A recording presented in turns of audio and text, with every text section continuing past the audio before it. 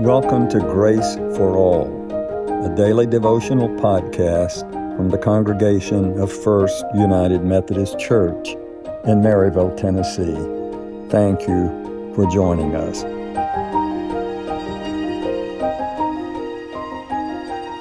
Sown in love.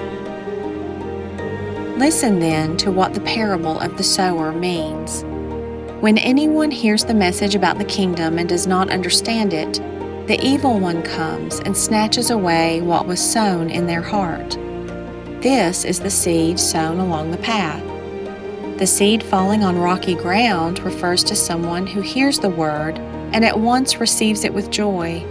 But since they have no root, they last only a short time.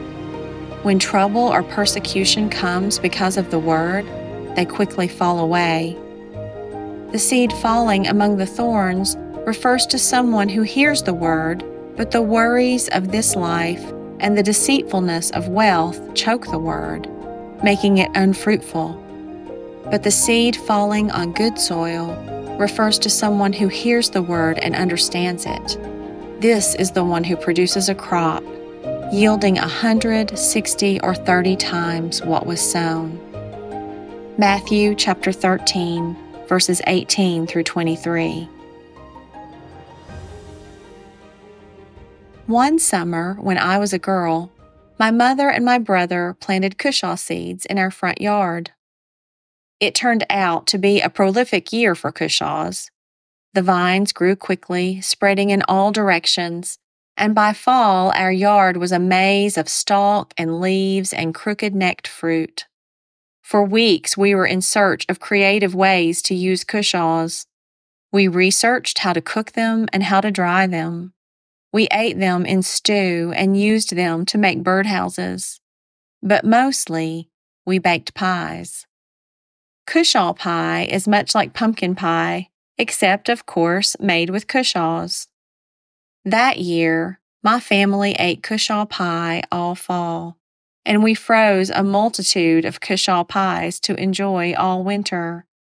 That year, as we all helped cook up the cushaws, my brother, who was perhaps 12 or 13 at the time, also cooked up the phrase, my cushaw pie.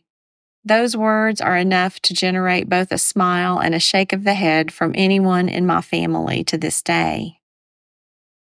That year, cushaw seeds produced the most bountiful harvest I have ever witnessed. With little to no tending or care after putting them in the ground, they flourished. They fulfilled their potential. I am thinking a lot lately about seeds. Bishop Michael Curry, in his book, Love is the Way, writes, "My job is only to sow the seeds. That's everyone's job. The error of youth is thinking that you've succeeded, or it's worth contributing, only when you can see, touch, or taste the fruit." Receive the seeds that are given, plant them, tend them as you can. Let go of the elements you cannot control. My job, I am reminded, is to plant seeds, not to change the world. It is to plant seeds, not to change my children. It is to plant seeds, not to change my friends, or my enemies, or my neighbors, or strangers, or anyone. Except, perhaps, myself.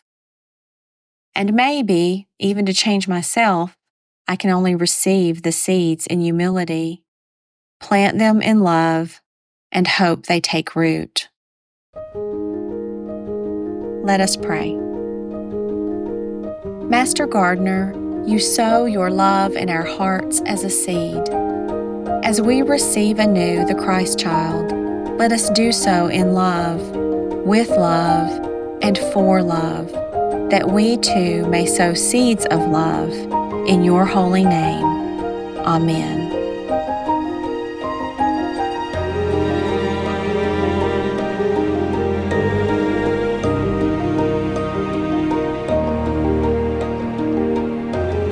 This devotional was written and read by Greta Smith.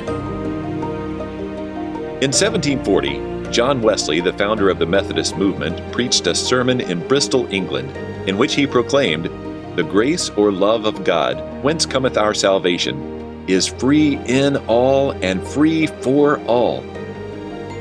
283 years later, we're humbled to proclaim that message through this Grace for All podcast. Thank you for listening to today's message of grace.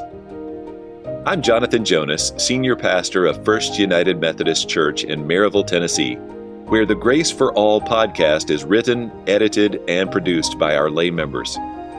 To know more about our congregation and its ministries, please visit our website at firstchurch.org. That's the number 1, stchurch.org.